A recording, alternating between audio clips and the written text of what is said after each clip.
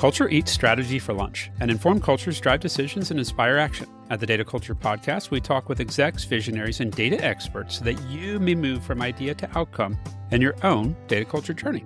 Welcome to the Data Culture Podcast. My name is Sid Atkinson, data culture innovator and consulting leader with over 21 years in data. And I'm Lee Harper, AI human with over a decade doing AI stuff.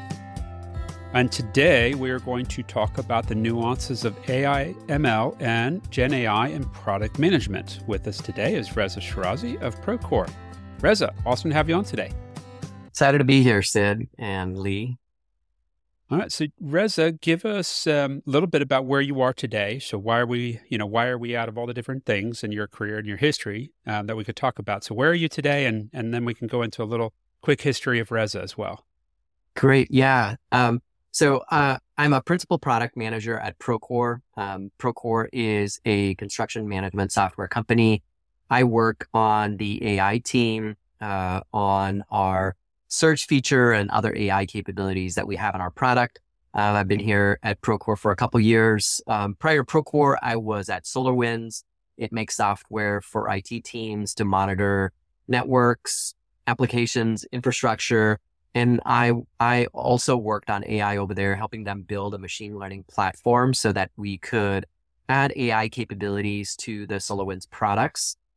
Prior to that, I worked at a fintech company in Austin, Affinipay, payment technology, and it was our APIs for third-party integrators to integrate our payment technology into their applications.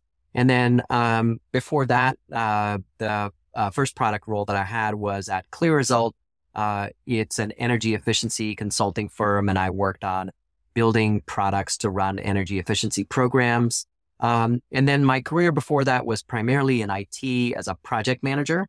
So it's been about 10 years in product and been a great time. So what inspired the move from kind of the IT and then early product stuff being still, kind of software and integrations based to the more data and AI space? Yeah, it was more serendipity than anything else. So when I came to SolarWinds and they were exploring how to add AI to their products, it's an older company. It was a big change to do that. And I had developed a skill, two good skills. One is sort of working on technical products, like when I worked at Affinipay on those API type products. And so sort of really understanding some of the technical details. And then the other was, like I developed the skill of working on complex initiatives, a lot of cross-functional collaboration that is needed.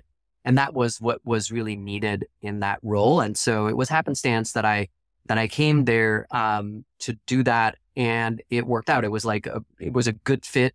It was exciting to work on, something very technical, but also something challenging to figure out how to, really understand the problem and come up with a good roadmap to execute on to add AI to a product. And back then, that was a hard problem. I know it's got easier over the last kind of 5 years, but, back in, late 2010s, that was a capital H. Hard, complex problem. Yeah, absolutely. Absolutely. I think we're, and I think we'll talk about this. I think, with Gen AI, especially, the possibilities become even greater. And so it makes it a much more interesting. I mean, there's so much more awareness of it now with ChatGPT just sort of blowing up, that, in some ways, AI is easier, but in some ways, it is harder to figure out where the value is and what will actually make a difference for the user. Yeah, there's a lot of noise and not a whole lot of signal going on at the moment. So trying to figure out what are those threads that we can grasp that will actually lead us to something of value is quite the trick, right? And in some ways, that maybe that is actually a definition for an AI product manager. Yeah. It's like out of the many threads that exist out there, which ones are like the golden thread? So, all right, Reza, how would you define AI product management? You've now worn both hats, right? You came from more traditional product management, now doing this. How would you posit a definition? Yeah. So the first thing that I would say is AI, if you will boil it down to sort of the most basic thing, it's basically a smart machine. It's it's an ability for that machine or that computer or that system to learn, to adapt, and make decisions with data. And so that's kind of like at the fundamental level of getting that understanding. And to be an AI product manager is to understand the potential and limitations of this smart machine. And it requires, both that technical understanding, the technologies and their potential and their limitations, with machine learning and natural language processing and computer vision and large language models. Having that understanding is key because, as a product manager, you're deeply trying to understand the problem, and then understanding those capabilities and potentials to solve those problems is really critical. And then the other part about sort of AI product management that I think is super important is, data is the fuel of AI, and AI products depend on data, and you have to, ensure the availability, the quality, the ethical sourcing of the data. So there is a lot of nuances to that, and data is what brings AI to life. And so having that firm understanding is really key. And like I mentioned earlier, Gen AI has just become this it's becoming ubiquitous, or it will become more ubiquitous. And so AI will become more and more important to what we do with products, because generative AI just opens up so many possibilities and so many modes of how we can interact with software that didn't exist before. And so in some ways, just like there was a time when mobile was like this unique thing and it was a novelty, and, people would be like, oh, we need to do mobile. And now it's just ubiquitous. Like, you don't give a second thought to whether mobile should be part of your product strategy or not. It just happens to be. I think the same thing will happen with AI. Although, we talk about AI just being part of our products, it will become much more so. So it'll become no longer a novelty, but just a capability in our products that is a given. Yeah, I like that analogy, because if you think back to the early days of mobile, everybody just kind of assumed like, well, take the app functionality and just make it smaller, right? And so everything that you could experience and do, say in a thick client app or a web app that you would use on a desktop or a laptop or other large screen, it was just now do it all versus like different experiences. And so we started to learn, banking started to learn, oh, we can do mobile check deposit. That was actually something that was really hard to do otherwise. So boom, take a picture, take advantage of what the mobile device has that maybe your laptop or something else doesn't have. And so I like that analogy, because I see that, people in your position are going to have to start getting the rest of us to think that way as well, which is, no, this is different. So, so how in kind of y'all's discussions around, what you're going to do for Procore's customers, or going back to, when you were working at SolarWinds and other places, what are some of the differences in like product and feature selection, or when you're taking customer inputs, how does the art of the possible, and the variability in the output that you get with AI systems, how does that change your interactions with customers and with internal stakeholders? Yeah. So I will frame this answer with, thinking about the 4 key risks that you have to address as a product manager. And this comes, not invented by me, but, Marty Kagan, who's like one of the product management gurus. But, there are 4 things. There's value, feasibility, usability, and viability. And so when you're building a product, you're trying to build something that customers will love, that's also good for the business, that takes all these things into consideration. And so, if we start with the first one, which is value, you start like just like you do in any other product decision that you're trying to make, or product that you're trying to build, is like, what is the problem?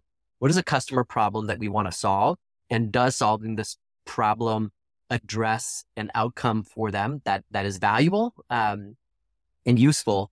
And so I will, and with each of this, I'll sort of give you an example from my work. So at SolarWinds, when we were thinking about what problem should we solve with AI, one of the things that I identified, like I heard often from customers, was this challenge with alert noise. You get a ton of alerts as an IT system admin. Which one should I pay attention to? What do I go after? Where's the needle in the haystack? Where's the red herring for me to focus on? And so, a way to solve that problem is how can we address this alert fatigue with anomaly detection? And anomaly detection is, sort of a capability, machine learning, that you can use machine learning on to identify like what of these alerts are anomalies that can be shared with those users for them to know this is what I should pay attention to versus other things that are not anomalies. And so that's an example of, okay, we identified a customer problem, which is alert noise, and now you can tie that to solving it a particular way with anomaly detection that could drive value for customers. And so that's the first thing. The second thing is feasibility. You have to understand whether, the way that you want to solve this problem is actually technically feasible. And in AI, it's not just the technical feasibility, but do you have the data to solve the problem? So you have to have the data availability, to do it. And so, in the case of that anomaly detection, we knew that there are machine learning techniques to do anomaly detection. What we had to consider is like, can the data that we have be used to build models that are a useful representation of solving this problem so that an IT admin would actually pay attention to it? So in almost in a way, that model is trying to replicate an expert IT system admin that uses their intuition and hunches to know which anomaly, which of these alerts is an anomaly to pay attention to. And that's what you're trying to do is like, can we feasibly build a model that can have, valuable information or valuable outputs for the user to pay attention to? So that's the feasibility. I have one question on there, Sure. if you don't mind, because I think that's first off, I love how you frame these things. I think there's so much from product management that to me, I've seen a lot of customers make the mistake of forgetting that product management principles that work so well in talking to your external customers actually work really well for internal. So value and feasibility are key. But the hitting on that data point, my observation, I'm curious your opinion on this. My observation is that we can, kudos to the people that ask about the feasibility. Hey, do we have the data? And like looking at IT system logs, and the thing you're talking about, SolarWinds, is an easy one, right? Or could be easy one, because we have all the data. Yeah. Yes, you have part of the data. Now, one of the most important things is then, do you actually capture the decisions that were made on that data? Because that, when you talk about replicating expert systems, expert decision making, is not only just the information that somebody observed, but then it's the subsequent decisions, which then is in projects that we've done is frequently a gap. You got to go figure out actually how to gather that data, because frequently it does exist, but sometimes it doesn't. Yes. So how much have you run into that problem? Yeah. I mean, in building that model, you want to make that model represent like how someone could make a decision. And so, there are ways to do that where like observing like, product analytics or usage data to see how existing or expert users use data to make decisions that could be, in the model to do that. So I think another sort of aspect of this data feasibility is super important to consider, which is a nuance that's different than, sort of typical product management. You have to consider sort of the ethical considerations of whether you can use that data. Are there do your customers allow you to use that data? Are there any privacy considerations? Are there regulations that have to be paid attention to? Is there bias in the data? And so there's all those things that have to be thought about as you make that feasibility decision. No, that's should be thought about. Yes. Sadly, not everyone does. Yes. So that's a critical part about that feasibility. So I'll touch on the last two, which is so usability and viability. So usability is will this feature be used? Is it understandable? Can it be used? Will the user, will the user be able to follow along with what you have for them? And then there are some sort of other nuances that you have to think about, which is, does it replace judgment or augment judgment? Like what, are they taking the hands off the wheel, or they still have their hands on the wheel and doing autopilot? There all those things that you have to think about in how this system can be used.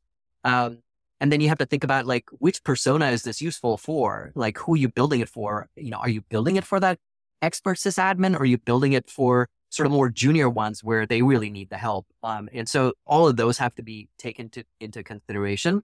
In that, also have, sure, go ahead, Lee. How do you think about, because these models output often probabilistic outputs. Yes. A lot of people aren't trained statisticians. On that Yes. usability thing, how do you think about presenting the, what can be probabilistic outputs to users, especially ones who aren't, technically or mathematically minded? Yes.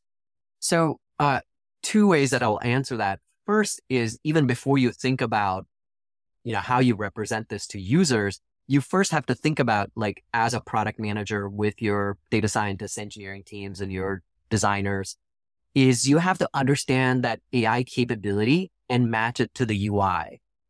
It might not be as smart or personalized out the gate. It might get better over time. And so you have to think about, like, how are you representing that capability to users in a way that builds trust, so that they're not like, most people have this perception that AI is really smart. It knows me, because I use Google, and it, knows the type of search that I want to make.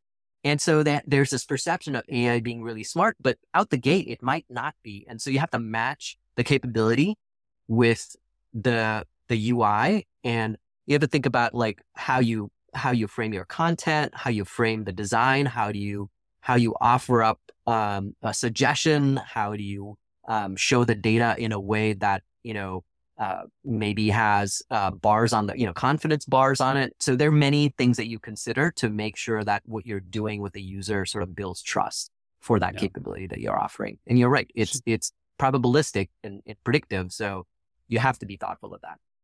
So, like, on your example on, like, the usability, and you mentioned a lot on, like, personas. It's important to know who's using it and how they might use it. Yeah. So maybe a potential example would be, is like, in your alert fatigue, thing, you might be, for like nonprofit scenarios where it's like a static website and it's monitoring that. It's like, well, it's likelihood of getting hacked, target of getting hacked, very low. Versus DoD, I might let more false positives flow through for junior admins because I need to, right? Yes. So, and then your your interface might allow for, sort of, do I want to, do I have knobs to make it, give me more false positives because I want that for my environment, or do I want less? And so you have to think about that. Do you want to offer that, or do you just have, like, the standard thing that everyone gets? And so that's why it's important to sort of understand the nuances. The last one over here is viability, which is like, is this going to make money for the business? Is this capability that drives value for the customer, then drive an outcome for the business? You want to make the customer, use it and get value from it, but then do they actually then want to buy more of Procore or SolarWinds or what have you? And so viability is a critical thing to think as a product manager. It's probably the most critical thing to think as a product manager, because ultimately the product that you build is going to make, if you're working at a software company, is going to make the company money. And so you have to make sure that, will this meaningfully drive that customer revenue? Will it help retain or expand existing customers? And then you have to sort of work with other teams like product marketing and sales and other, strategy on, should this be part of the product package or sold separately? How much value to where a customer wants to pay for it? So the willingness to pay is a critical part of it. And so all those things come into the viability space. You also sort of monitoring the competitive landscape. What are other competitors doing? How's it making you position your product with them? And then the last thing about viability which is critical because you're working in a business environment, and you're building features that, your teams want to sell to customers. And when you're building AI products, the biggest challenge is managing the expectations of how quickly that can be done. Because again, this is probabilistic, not deterministic. And you have a greater deal of uncertainty and complexity because you're no longer doing rules-based software. These are sort of model-based things that, building a model that represents the world often is hard, or represents, a particular part of it. And so, managing expectations of how well that is going and how quickly it can be done is a more challenging thing. And so that's an important factor also in building those products. And it's Lee has we've worked together probably a little too long now, Lee, because now I frequently repeat a phrase I learned from him, which is or I've heard him say so many times, which is all models are wrong, some are useful, right? And Yes. we so if we kind of Love start that. with that premise, like drop the hubris, like everything we do is probably wrong because the complete I love that. representation of the universe, we don't have enough compute power for that, right? Yeah. So we can never fully represent everything. We're trying to, in our scientific ways, reduce it to a few variables that are understandable, predictable, and, get us close enough, right? Like, Yes. I have a question for you around this, like 4 parts that you've talked about. It is my perception, and so tell me if you see the same, that step 4, viability, is frequently skipped or given lip service. And I say that because particularly in the age of AI, we see incredibly costly things being put out, whereas like absolutely the value to like me as a person might be pretty high, but is it high enough to pay for what the cost for that product to be viable? Probably not. And so, I think one of the nice things about the death of the era of easy money, so i.e. interest rates are higher, is that we're seeing growth at all costs being replaced with growth at a reasonable value, or I forget whatever the VCs are calling it these days, but we're dropping the GAC. 9-figure Series A's a thing of the past, maybe. Yes. Yes. So how, you've seen this because you also do coaching. You've also been, helping other people and mentoring other people and product managers.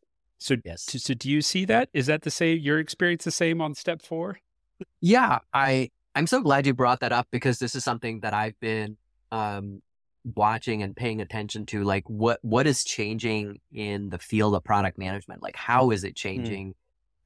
Given that we've gone from the go-go years to efficient growth. Not growth at all, not grow at all costs, but efficient growth. And I see that at Procore. I see that in the other folks that I talk to and mentor and coach.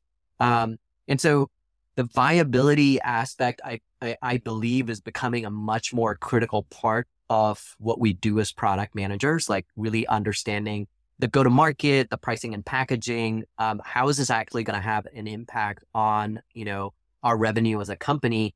And, during the zero interest rate go-go years, it was like, let's add teams, let's build features, let's grow.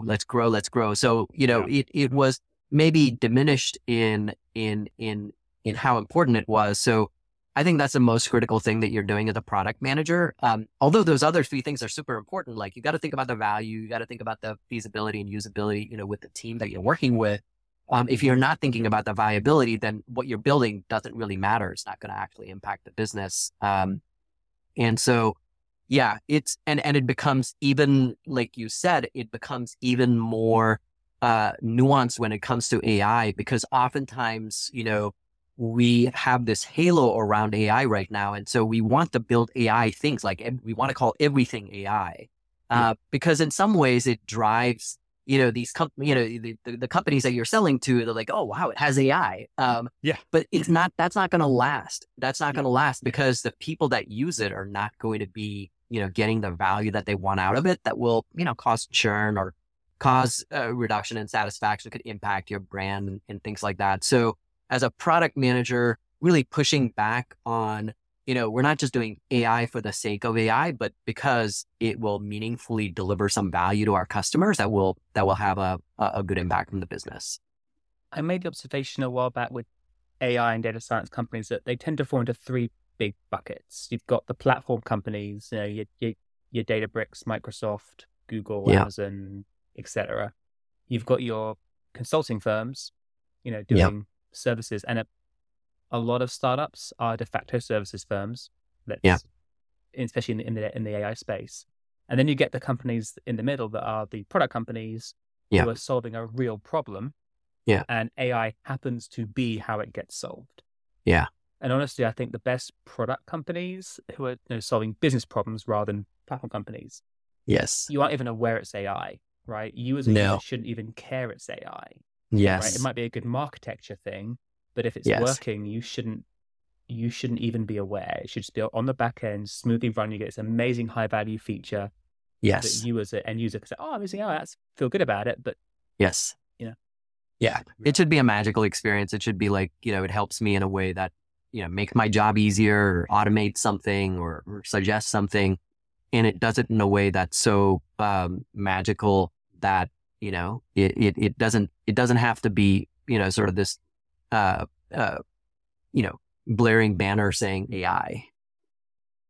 So now on speaking a little bit then about the user experience, then what has been the impact to kind of the traditional ways of thinking, like stepping through value, feasibility, usability, right?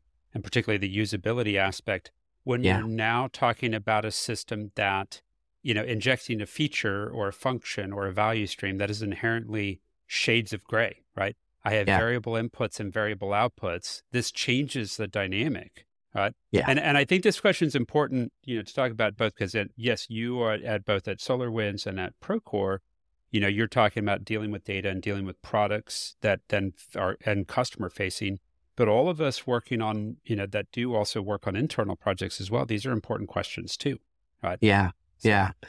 Super critical. Yeah. So,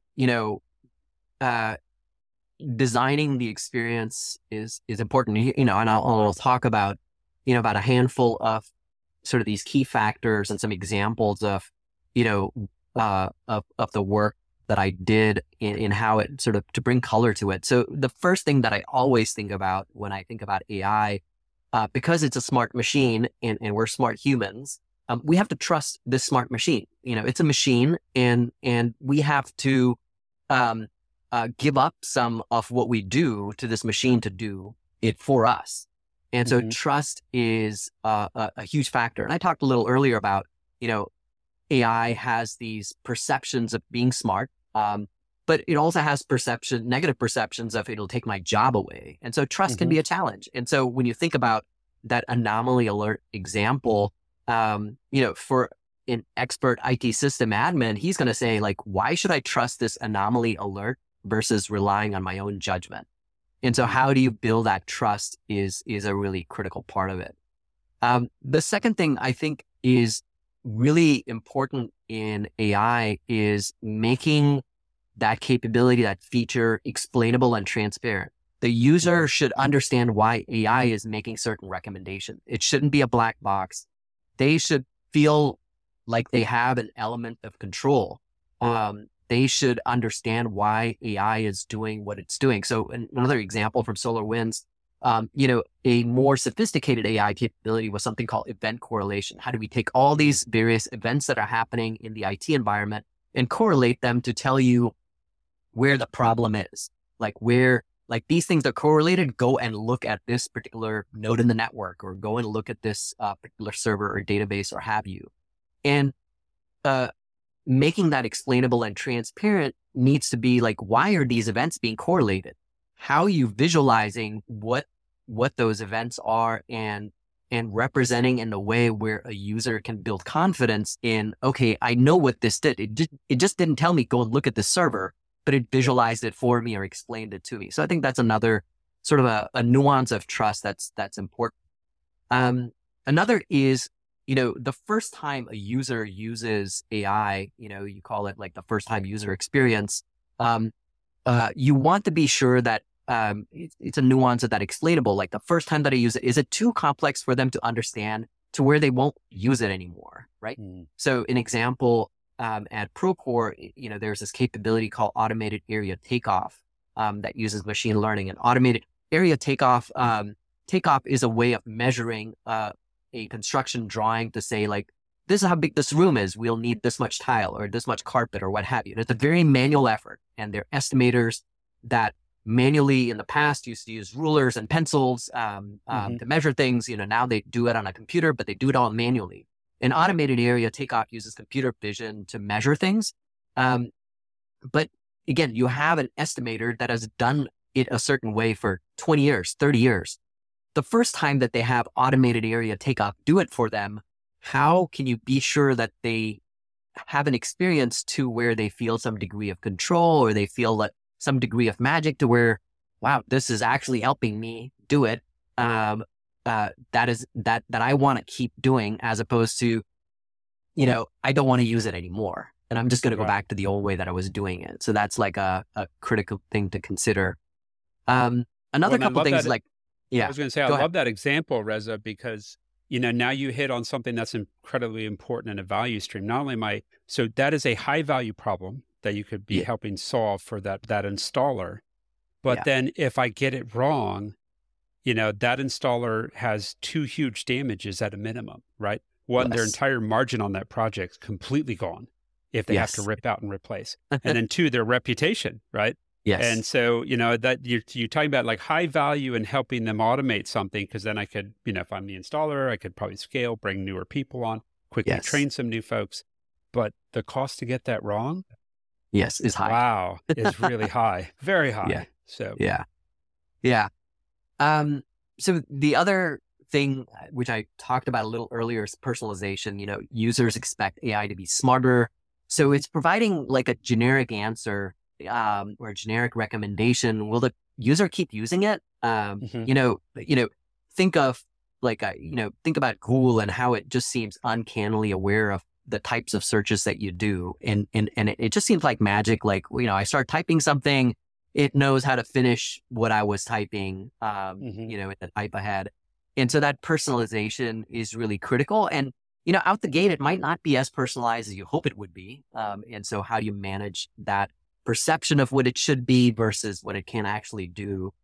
The other thing that I think is critical related to that is, feedback is critical on AI products. If users are having challenges either with that, experience, the first time user experience, or with the personalization of what they expect it to be, it's critical to have feedback in the loop to know how do I adjust my AI system, because AI, like unlike other products, is just going to constantly evolve with the technology, with the data, the user expectations, all those things sort of drive an AI product. And so for example, like if you've used ChatGPT and they have a thumbs up, thumbs down, and the thumbs down is, you either say it's incorrect or unhelpful or offensive, all that is useful information to make the product better. So that's a critical part. And then the last two things, I mentioned this a little earlier, sort of automation versus human in the loop. It's, critical to find that balance between the two in the experience. Do the users want to take the hands off the steering wheel? They want to keep the hands on the steering wheel? Like what's important? That's like a critical part of it. And the last, and I think the probably the most important thing is like, what is the persona and personality of that AI? What type of product do you have? Like, the DJ in Spotify, that AI DJ in Spotify is friendly and, it makes you want to keep listening. It sounds like that great radio commentator, Casey Kasem from, back in the day, like a great, that silky voice, and you want to keep listening to it. But if I'm in a B2B SaaS app and I'm using an AI product, you don't want it to be friendly. You don't want it to be funny. You want it to be professional. You want it to be smart. And so thinking about that persona and personality is super critical. And I think it becomes even more critical as we think about like Gen AI and what it offers. So we all saw the early experiments with Clippy and So I've got one more question sure related to that kind of area, because you mentioned all these things. One area that I didn't hear you mention that I'm curious about is how you deal with accountability. So if the system outputs a result, say sending an alert to somebody, or let's say the installer example, right, something goes badly wrong, how do you view from the user experience or the user kind of perspective side how kind of accountability works for these predictions? Yeah. I think about it two ways. One is sort of like that feedback is critical, and being very much in tune with like how customers are experiencing it, using it, not using it. And as a product manager, using those to make better decisions about what the product can and can't do. Like you have to understand its capability before putting it so out there to where it could make mistakes. And so you have to be, somewhat conservative with the choices that you're making, given the impact that it could have. And so that's like a nuance to pay attention to. Like, I'm making a decision this week about, do I release this particular thing, given that there is some issue with, the data pipeline. And I have to balance, okay, well, I really want to release this feature, in a small way to get feedback from customers. But I also know that like the scale of the issue is too big to where I think it could cause an issue with the type of outputs that it gives. And so you have to find that balance. Yeah. So there's, we've talked a lot about the changes, both the similarities and the changes to traditional project management. I love how you walked us through like the 4 steps of, the value, feasibility, usability, viability, and how that still applies, for both traditional product management and, AI products. What other changes have you seen to teams, but the internal teams as you do in product and, changes to how you validate user experience or testing? You talked a little bit just now about, how you might make the release decisions. So what other changes have you seen? And what are you walking people through as you mentor them? Yeah. So I'll start with like, thinking about the data, because I think that's a critical part of AI. How do you get, if you're working on a product that's pretty large, like Procore or multiple products like you have at SolarWinds, to build that AI capability, you need data. And so how are you aligning teams around the outcomes, breaking down the silos of where that data is and how it's managed? Do you have the right pipelines? Do you have the right data to build the models? For example, this example that I was mentioning, in search, we have to have access to all the data so that, if a user makes a particular search, we give a good relevant answer. And a team recently made a change to where a particular part of, the data pipe, it broke a particular part of our pipeline. If we're not getting some part of the data into the search indices, and that, that's a pretty big impact, because we also will use those indices for other sort of AI capabilities, for natural language question answering and things like that. And so it'll break the user expectation of like, is that I'm not getting that answer. Why not? So that's a really critical thing. Like, that team is optimizing something in their part of the product, but it breaks the data pipeline of how we get the data. So it's all that is super critical to deal with. And it's the same, there's the same issue with like, from an external perspective of customers that have certain expectations of what AI can do in their part of the SaaS product. And, if they don't have high data quality, or if they're not entering data in the way that it should to drive the model in particular ways, they're not going to get the best outputs. And so, on a construction project, if you want to predict the budget, where the budget is going to end up in the construction schedule, if they're not entering the project start date and the project end date and the project type and, a few other things that are not done well, then you're not going to get good predictions. And so that's the flip side of, where it could cause an issue. And so that's the first part, is sort of, dealing with that data. And then when you think about, how do you sort of test and validate to make sure that you get this out to customers? Like once you deal with sort of those data issues, 2 key points to understand about data and AI products. One is with AI products, there's an ability to learn and adapt over time for the model. And so that's super important to pay attention to, because it changes the complexity of the interaction with the users as that capability evolves. And because of that, the capability, the AI feature is more dynamic, it's more multifaceted in your approach to how you manage it than traditional software. So the data will keep changing, the technology keeps changing. You have to keep monitoring how it's used, what outcomes it's driving, and then you have to keep iterating and improving. So that's the thing, like you got to keep improvement. So the three things that you have to focus on, to manage that, is you have to have continuous testing and monitoring. The system will evolve as it encounters new data and scenarios. The model could drift. And so really monitoring the models, monitoring the system as it encounters these new data and scenarios is super critical. The second is, assessing the quality of your data, just like having a really tight bead on that. Data is the fuel. The data quality and relevance is super critical. And so monitoring that becomes super important because it could really have an adverse outcome on, what the outputs are. And then the last one was the feedback loop that is critical. Incorporating sort of mechanisms for user feedback, incorporating observability to see how people are using it, your, product analytics and usage. It's really important to pay attention to those things to keep improving the product. I'll give an example. This is a super simple example, but I think it's really key. We were on a call with Salesforce. Salesforce is releasing Gen AI capabilities. Procore is talking to Salesforce about these capabilities. I just happened to be on the call because I'm interested in other companies that are doing Gen AI, so I wanted to learn from that. Yeah. And the product manager from Salesforce was talking about how someone who's doing customer service and using the Salesforce product could create service summaries using the Gen AI capability. So have this interaction with a customer, and it could create a summary of that interaction. So it's called a service summary. And then what they want to do is the customer can give like a thumbs up, thumbs down, and some feedback on it.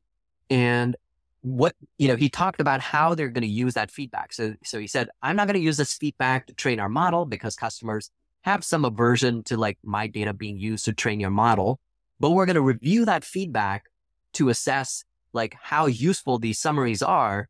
And then we will take, that feedback to think about how we change the model, how we change the answers, how we use the LLM more effectively. So that's like a really good example of, a product manager releasing something early, a capability early, and using that feedback loop to think about, okay, before I release this to more customers, how do we make those service summaries even better and more useful to where they're, actually used, as opposed to, the customer service person just doing the summary by themselves.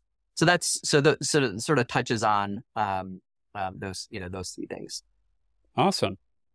On a related bit to that, and so what I heard in that last bit that you mentioned is like that product manager is focused on how do I release something that when more people are using it, it is seen as trustworthy. Right? Yes.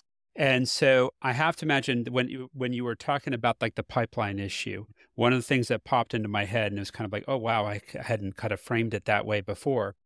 But in traditional app dev product, build a website, build a form or something like that, if it breaks, I as a user will be frustrated with that, but I can actually quickly rebuild trust because it only takes, for most people, one instance of reusing that form, and it works. Okay, they fixed it. It's good, right? Like drop down's fine. I can now select, this, whatever it is. That's very different in AI. If I'm asking, like intelligent search, or if I'm talking to a bot that I expect to know the corpus of like my sales process, and it messes up, I might go back to it again and it might have the right answer the next time, but I'm like, but did it just luck into that answer? Yeah. Has it actually fully been refreshed or pointing to the right corpus that I know that, right? And so it's almost like there's not to personify things, but there's a little bit of personification that goes on with AI systems these days where it's like, you can make one mistake and I have to do 99 things right before I trust it again. They also fail silently, right? Yes. If a form breaks, it fails loudly. AI systems fail silently. That is true. Yeah.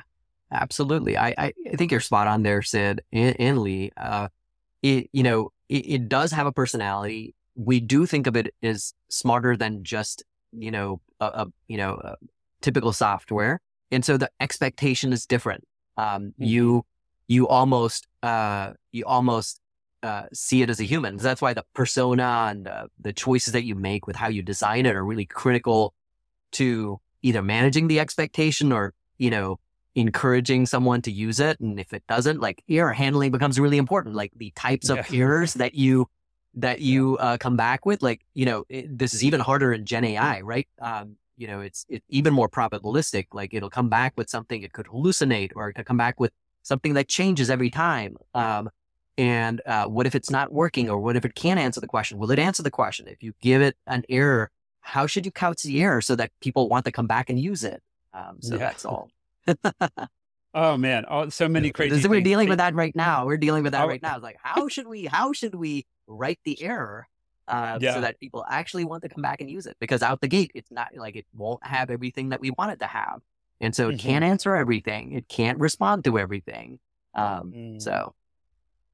No, these are, well, I will say I don't necessarily envy all the questions and all the things that you have to dig into. But I say that also knowing that in the consulting realm, I have to deal with those too. So, hey, we're in the same boat. Yeah. We're rowing through the same storm. So it's going to be a lot of fun. Yes. So Reza, from your perspective, what are you focusing your learnings on to this year, this month? Yeah. Where are you pointing your brain next? Yeah. That's great. So I would say, three things. One is, I'm always trying to stay in tune with what's happening, in the world of AI and in machine learning, and a couple newsletters that I really like, the Batch by, Andrew NG. I can't pronounce his last name, from Deep Learning, and then Import AI by Jack Clark. Those are great resources for me. So, I pay attention to sort of the world of AI. The second is, I just pay attention to, the tech industry. My favorite tech analyst and tech newsletter is Stratechery by Ben Thompson. Just nice and broad, just fundamental understanding historical context of strategy and tech, which I find really helpful. And so that gives me sort of a broad base of what's going on in tech and what the patterns of, choices and strategies and business that's out there. And then last, I just love to read broadly, because AI in some ways is about, understanding humans and how they can be helped.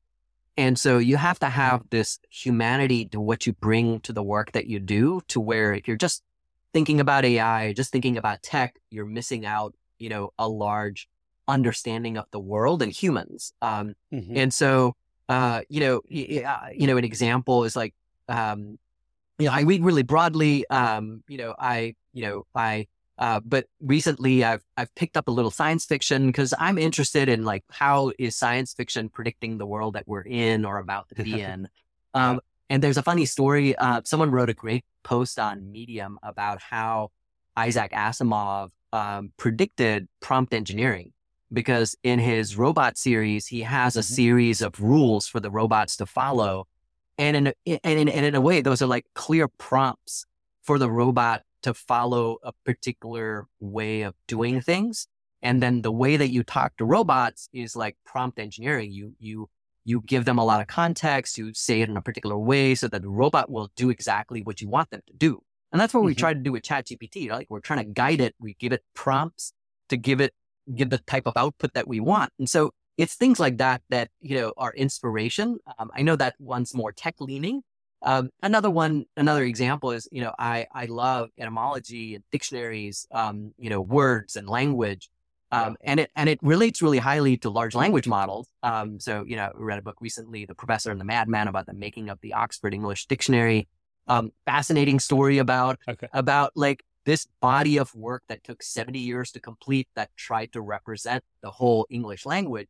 And that's like all foundational to where we are now. If you think about like large language models and, the internet, and how it consumed it to, create this model of our language. Thinking about like the Oxford English Dictionary is kind of adjacent to understanding, the space that we're in today. So I'm just looking for inspiration in different places to become more human in understanding what AI can do for us. oh, what a geek you are to wax poetically about a book, about a dictionary. And oh, what a geek am I to say I want to read that book. Yeah. Like, That's a good one. So we're all in the same company here. I'm going to follow up and ask you about that book because it does sound fun to read, actually. Yeah, it's a good one. Well, awesome. Well, Reza, we really appreciate your insights today. This has been fantastic. If anybody wants to get in touch with you, LinkedIn, what's the best way to reach out? So LinkedIn's the best place. Yeah. I'm pay attention to that.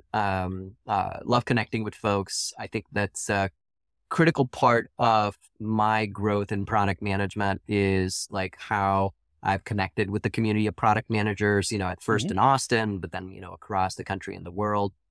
That's how I've learned about product management and AI is from others. And, direct conversations with others, less so in podcasts and books. I mean, it's actually talking to other people that I've learned. And so, I encourage people to reach out, love to chat, and love to learn from you.